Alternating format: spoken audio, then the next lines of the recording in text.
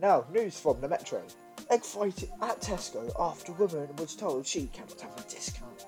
Harrowing reports say the Tesco still stinks. Dark things in Tesco. Do you think the cashier will ever recover? I don't know. Let's just hope the recovery is excellent. Proud of yourself for that one.